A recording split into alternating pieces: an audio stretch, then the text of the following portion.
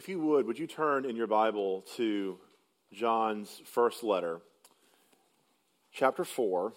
We're going to read verses 7 all the way down to verse 21. 1 John chapter 4, verses 7 all the way down to verse 21. And I would invite you to stand as we hear God's word read.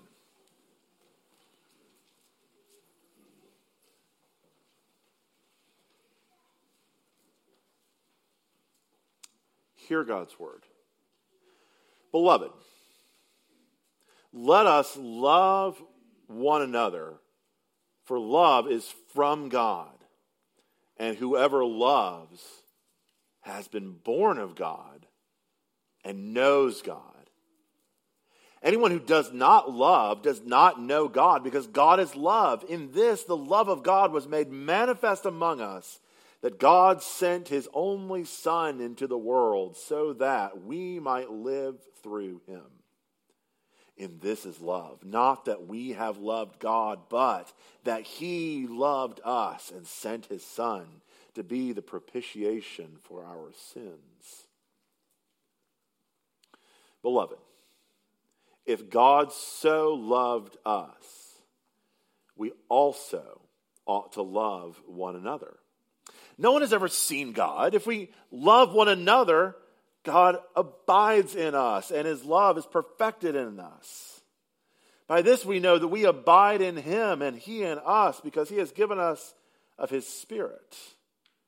And we have seen and testified that the Father has sent his Son to be the Savior of the world. Whoever confesses that Jesus is the Son of God, God abides in him, and he in God. So we have come to know and to believe the love that God has for us. God is love, and whoever abides in love abides in God, and God abides in him. By this is love perfected with us, so that we may have confidence for the day of judgment, because as he is, so also we are in this world. There is no fear in love, but perfect love casts out fear. For fear has to do with punishment. Whoever fears has not been perfected in love. We love because he first loved us. If anyone says, I love God, and hates his brother, he's a liar. For he who does not love his brother whom he has seen cannot love God whom he has not seen. And this commandment we have from him: whoever loves God must also love his brother. The grass withers, the flower fades, but the word of the Lord endures forever. Let's pray.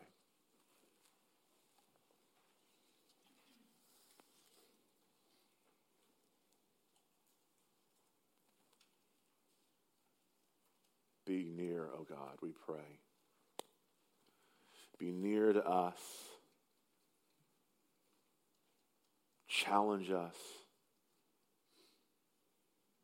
Exhort us.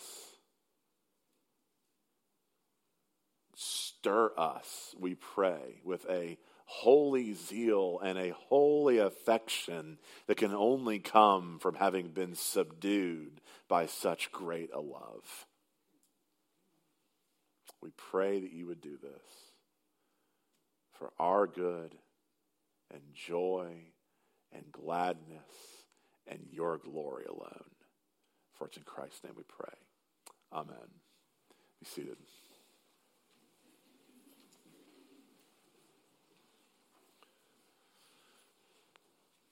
The church father, Jerome, who would have been very near to the time of the apostles, tells a now famous story in his commentary on Galatians chapter 6 about the apostle John.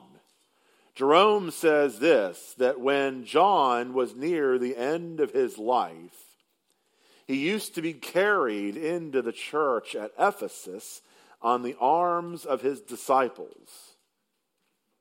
And he was unable to say anything except this: little children, love one another. At last, growing weary of hearing the same words over and over again, they asked him, "Master, why do you always say this?" And as Jerome tells the story, the old apostle replied, "Because it is the Lord's command, and if this only is done, it is enough."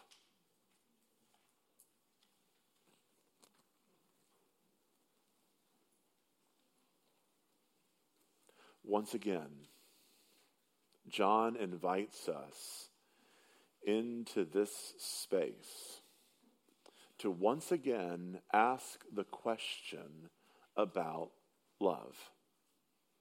What does it look like to love? What does it look like to respond to God's love and reciprocate God's love? And before you say, "John is really repetitive," can I ask you an honest question? You don't have to raise your hand. You don't have to answer out loud. Here's the question. Have you yet mastered this text? Or perhaps more directly, has this text yet mastered you?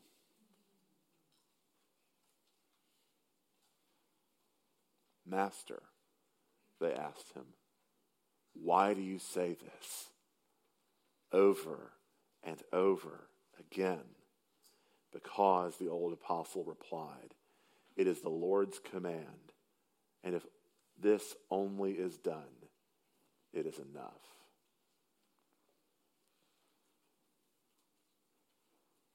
The church is full of people just like you and I. The church is full of people who are preoccupied with our own lives, who are set on our own agendas. The church is full of people just like you and I who look at this text and go, "That's a really great devotional thought. We love God because He first loved us."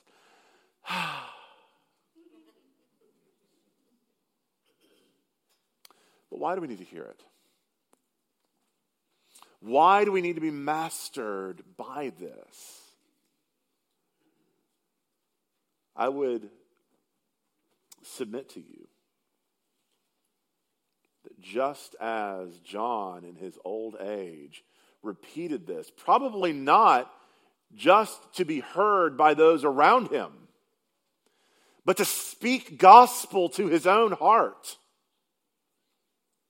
that if John said it is the Lord's command, and if only this is done, it's enough, maybe we need to step into that same place. And so before our eyes glaze past this text and past this chapter to see if John's going to say anything new, perhaps by the Spirit, we ought to ask, why is it again and again and again John would go and apply the test of love to the authenticity of the Christian life?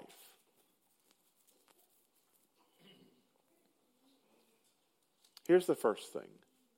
The first thing that we have to step into in order to begin to make sense of all of this is the transforming truth that God loves us. Look at what John does. He sets up the big idea of what he's going to say. In verses 7 and 8, he says, "Beloved, let us love one another, for love is from God." So right away, he's saying that the love the biblical love that we are to show one another is not something that wells up from within us naturally. It is not something that we are able to do ourselves. For love is from God, and whoever loves, biblically loves, has been born of God and knows God. Anyone who does not love does not know God, because God is love. So John is saying here that the way that we will know, the way that we will understand that we are in Christ, that we are loved by God, is the quality and the quantity to which we in turn express that love. Are you with me so far? Half of you are giving me a Presbyterian amen, and half of you need to refill your coffee.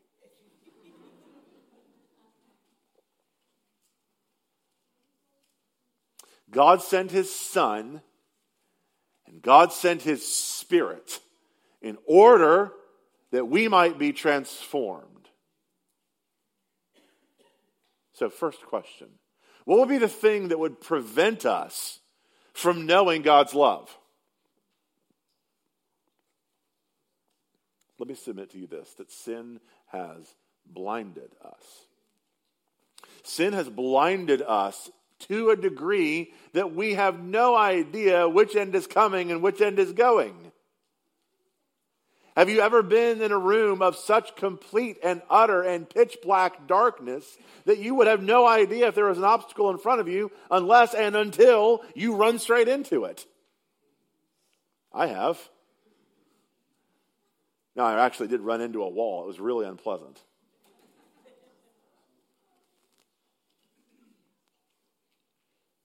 See, in order for this text to make sense, we have to all agree together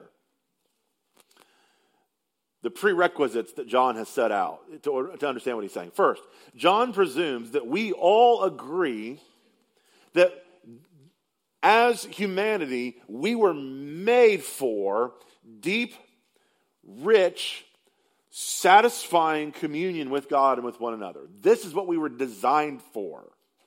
We were made to be in deep, rich, satisfying communion with God and with one another.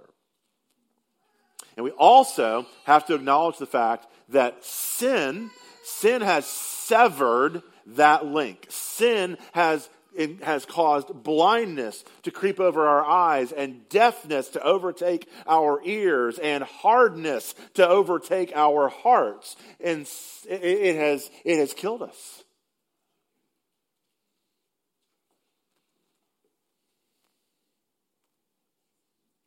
So how do we know?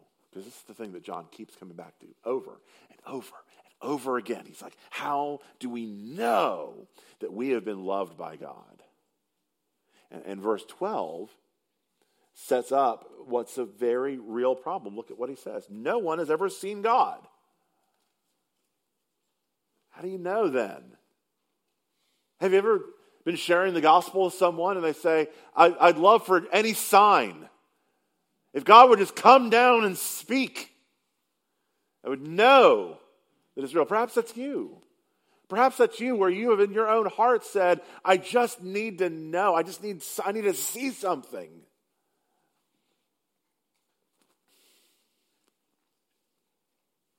So what are we left with? Well, we're left with two possibilities. We're left to either gauge God's love for us, either by our feelings or by our faith. This is why it's so important to recognize that love is not just a feeling. Feelings lie. Our feelings present a problem. Feelings tell an incomplete story. So do the circumstances of life.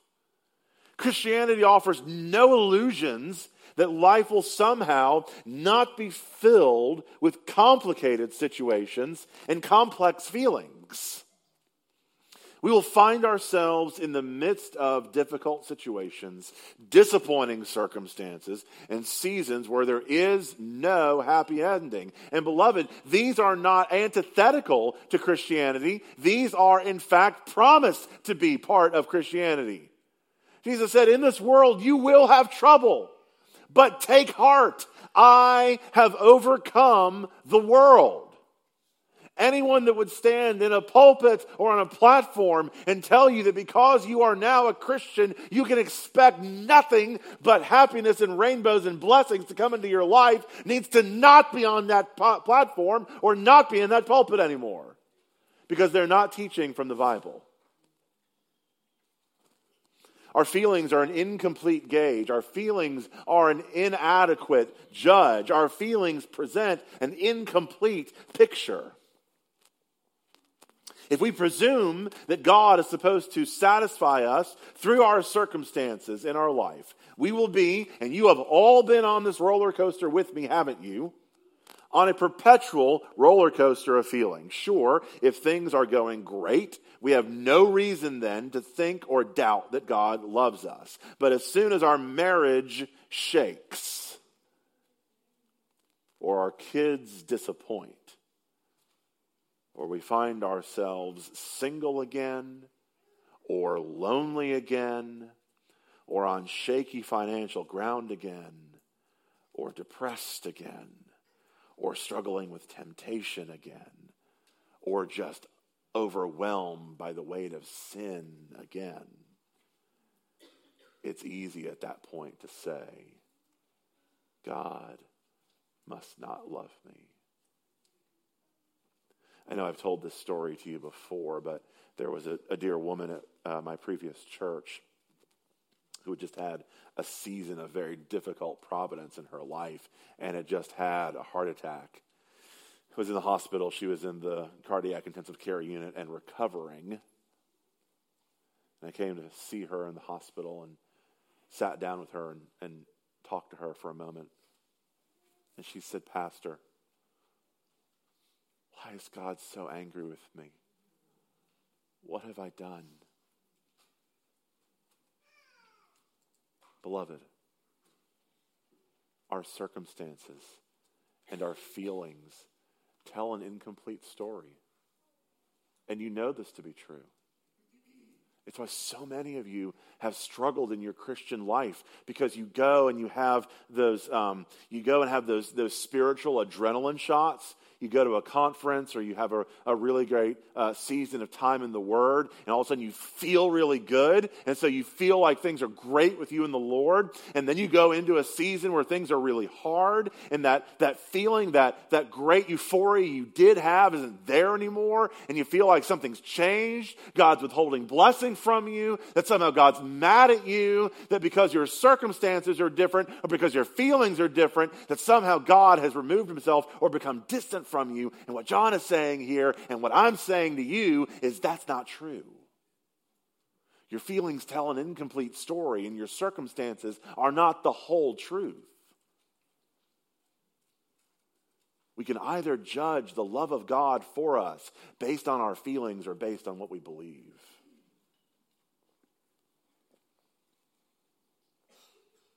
See, it's only in the presence of grand, lavish, and glorious love that we can be assured of our love. But how does it not feel like love? How does that ring hollow when I say we as the people of God, as those who have been bought and secured and blessed by Jesus, are in the presence of grand and glorious and lavish love?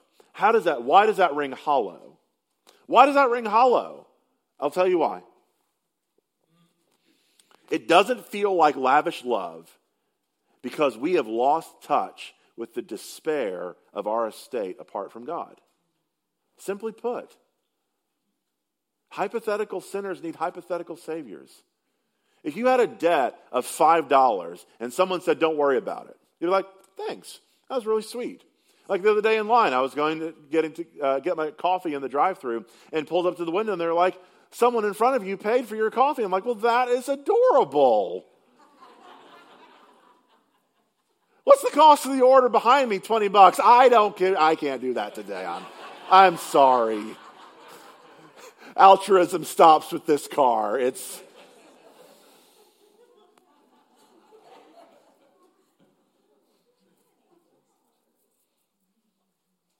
was an SUV. It had a lot of people.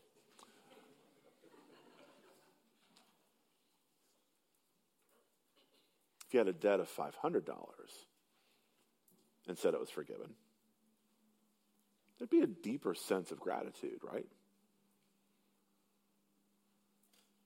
But if you took an astronomical number and said that you had a debt of $5 billion, you had a debt that was so insurmountable it would never be paid, it could never be wiped clean, and that debt was paid, you'd make a fool of yourself in gratitude, wouldn't you?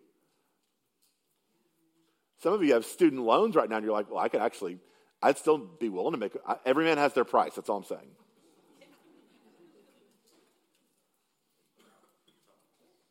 See, we don't get the lavishness of the love with which we have been shown because we don't get the depth of the problem, and we don't get the cost of the solution.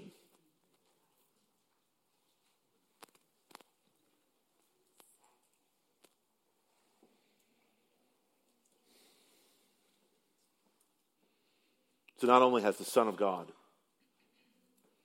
died to pay the penalty for your sin, he has become the propitiation, the suitable sacrifice, the suitable substitute for your sin. But God has also removed the blindness from your eyes and the deafness from your ears, softened the hardness of your heart by putting his Spirit in there, fulfilling the prophecy that was spoken in Ezekiel chapter 36, where God says through his prophet, I will sprinkle clean water on you, and you shall be clean from all your uncleanness. And from all of your idols I will cleanse you. And I will give you a new heart, and a new spirit I will put within you. And I will remove the heart of stone from your flesh and give you a heart of flesh. And I will put my spirit within you and cause you to walk in my statutes and be careful to obey my rules. The reason at the core of why it is so hard for us to reciprocate the love with which we have been shown is that we quickly lose the depths of the reality of the love with which we have received.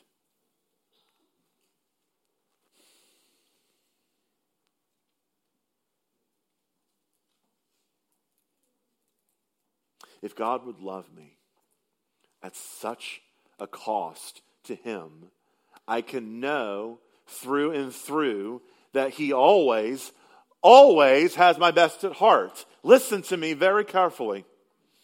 If our circumstances tell an incomplete story, if our feelings tell an incomplete story, it is only when our faith is anchored at no other place than the cross of Christ, where we see the Son of God given for the people of God to rescue and restore and renew them from the ways in which sin has killed them. If you anchor your faith there, then your feelings are an incomplete story and you can speak truth to them. Your circumstances are an incomplete story and you can speak truth to them. But apart from the cross, your feelings and your circumstances are all you have, and you're on a roller coaster that makes you want to get off the ride.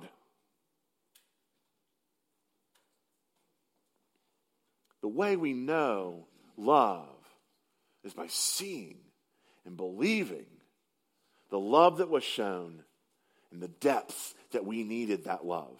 Do you hear me?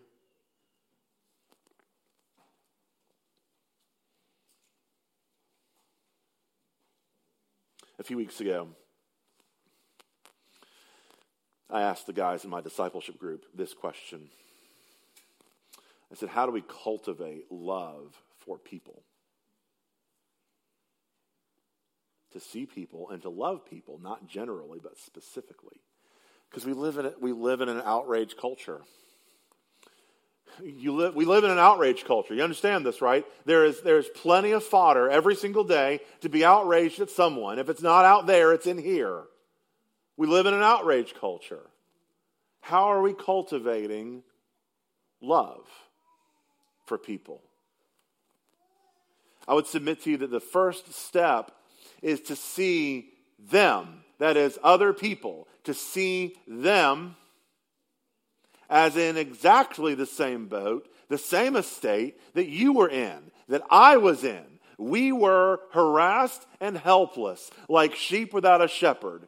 We were the harassed and helpless ones. You and I, we were absolutely in no way different from anyone else.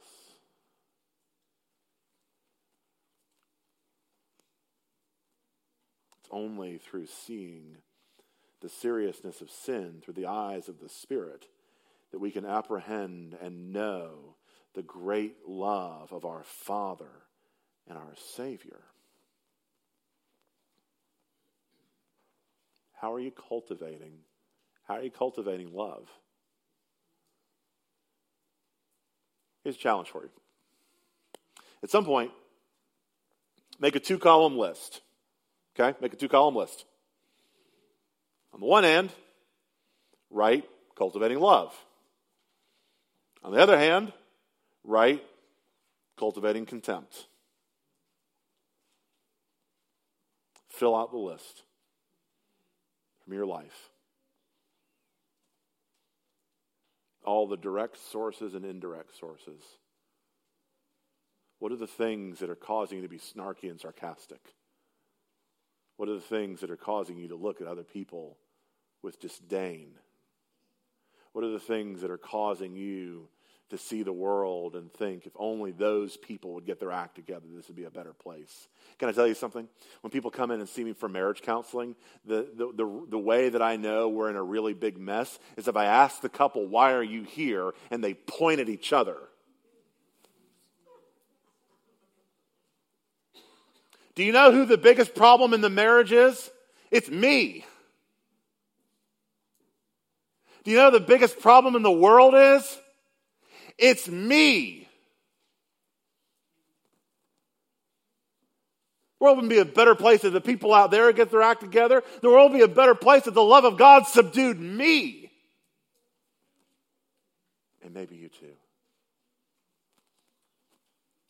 John says it's only by being transformed by this that we are able then to go out and to love others. This is what must master us. It is what is the depth through which I was rescued.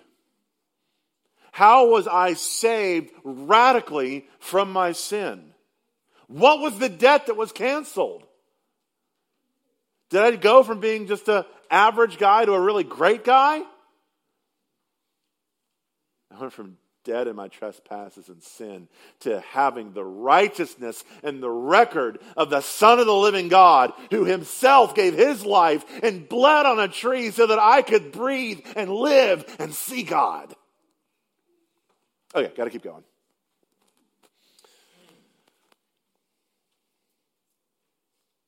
The truth that we must know. How are we then transformed by truth in order to love others, if you're following the outline? Point 2. If it is true that in order for us to be loved, it came at great cost and sacrifice, it is therefore true that the act of reciprocal love to one another is going to also come at great cost and sacrifice. Again, that is not driven by feelings. That is driven by reality. The reality of the Son of the living God. So how are we transformed by this truth? Look at verses 16 and 17. So we have come to know and to believe the love that God has for us. God is love, and whoever abides in love abides in God, and God abides in him. By this is love perfected in us, so that we may have confidence before the day of judgment, because as he is, so also we are. So also are we in this world. To know God's love, to rely on God's love, is the single most transformative thing that we can ever know or ever experience. We both understand in our minds and our hearts. Look at what he said. You know and you believe. It's not just that you get some facts, but you have been convinced. You have been subdued by a greater love.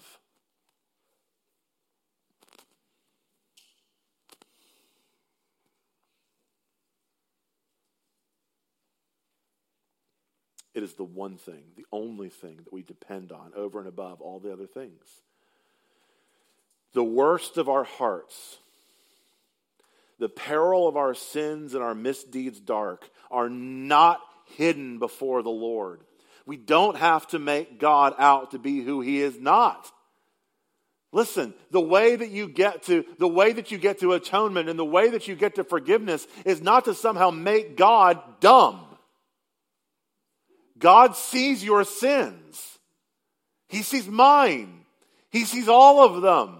It's not like he's asleep and he just missed it. Like that time that I was coming home late for my curfew, and I thought to myself, I know what I'll do. I'll turn the headlights off. I'll put it in neutral. I'll coast in the driveway. I pull in. I walk in. My mother's sitting at the kitchen table. Do you always drive with your headlights off?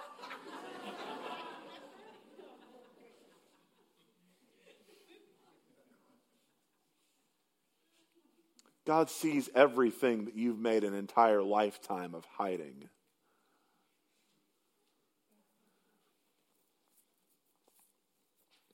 He is God. He is holy. He is righteous. He is just. And he is within his rights to act as he pleases, because there is no deceit in him. And out of his great love and mercy and compassion, he sent Jesus. We know and we believe. We know and believe the love that God has for us. We have been changed because we know that we deserve nothing. And God gave us everything. Lavished us with grace and mercy. There's no fear of what God is really thinking about you right now.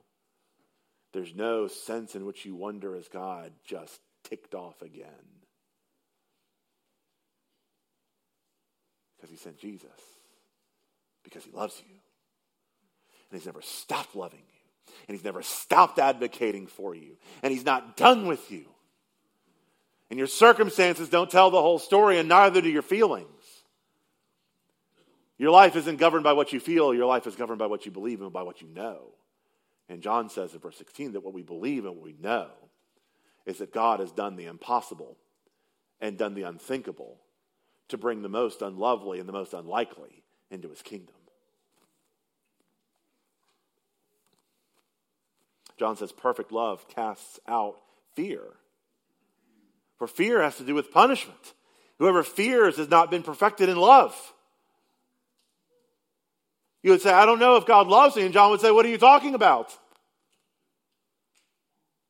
I'm afraid I've just screwed it up too bad. And John would say, I don't know what you're talking about. Don't you see? You were helpless, not hopeless. More on that in a minute. Perfect love casts out fear. This is the simple, unvarnished gospel truth that we love because he first loved us. Why does John repeat the mantra over and over and over again? It is the Lord's command. It is enough. John is confident that those living in God's love, those who know and believe that love has been really and tangibly demonstrated to them in Jesus, will demonstrate it to others, especially to the brothers and sisters in the Lord, but also to the world around them. There is no gray area. If our lives are not marked by the love of our neighbor, we should call our profession of faith of Christ into question. Look, if your list right now of cultivating compassion over contempt, love over disdain, if you've got a whole lot of stuff on the disdain side, you might have your answer as to why it's so hard to love your neighbor, to love the other, to love the one who is taking the world and driving it off the rails.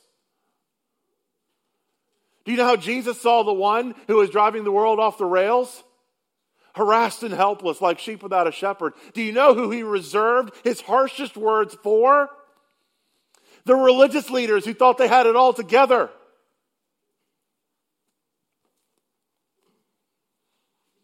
Whoever does not love his brother, John says, who he has seen, cannot love God whom he has not seen. If it is the gospel that enables us to cultivate love for people, what are we doing? What are we doing? Why are we becoming cynical and jaded and sarcastic and caustic? Closing ourselves off to make sure that they don't get in here. What did you and I do with this that was so special? Nothing. Nothing at all. God set his love upon us and did for us that which we could never do ourselves. He loved the unlovable, the unlikely, by doing the impossible, by giving his son for my sake and for yours.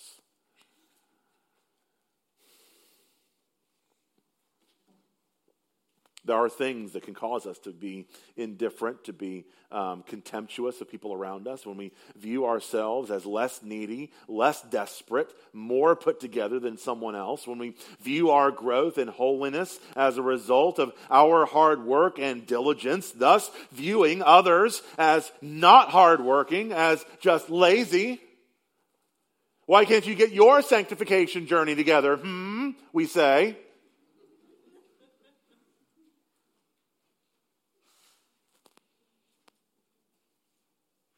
When we need to misdirect from our own shame and guilt by reveling in or pointing out other people's weaknesses. when we seek to diminish or distract from our own neediness by pointing out the need that others have.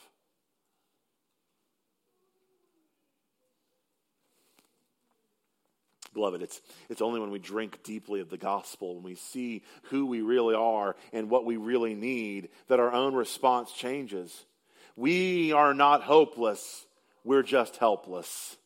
We were without hope, except for the grace and mercy of God. God has demonstrated his help and compassion for us in Jesus. We are helpless. We couldn't change. We cannot change. We will not change apart from the grace of God to us and in us and for us. Do you hear that? You cannot change. You will not change. And you will not change unless God works in you in Jesus. And hallelujah, God has not left us alone. He won't. He loves us too much. And he invites us into the mess, into the work of community. If anyone says, I love God and hates his brother, he's a liar. For he who does not love his brother whom he has seen cannot love God whom he has not seen. And this is the commandment we have from him. Whoever loves God must also love his brother. He invites us into the mess of this project of community together to know that we have been loved by God, to know and believe, and to have confirmation that this is true because of how we act towards our neighbors, both in the church and outside the church. The world, that Jesus said, was harassed and helpless like sheep without a shepherd. We cannot cultivate compassion from within us. We must look outside of us. Romans 5:8, that God shows his love for us in that while we were still sinners, Christ died for us. So friends, while today is still called today, what's your list look like? What are the things that you're pulling into your heart and soul right now? What are the things that you're feeding yourself with regard to knowledge of your need before God and the heart of God when your neighbor's need becomes your need? And I'm not talking about affinity groups. I'm not talking about loving the easy people, the charming people. I'm talking about the hard to love people, the arrogant, the boastful, the proud.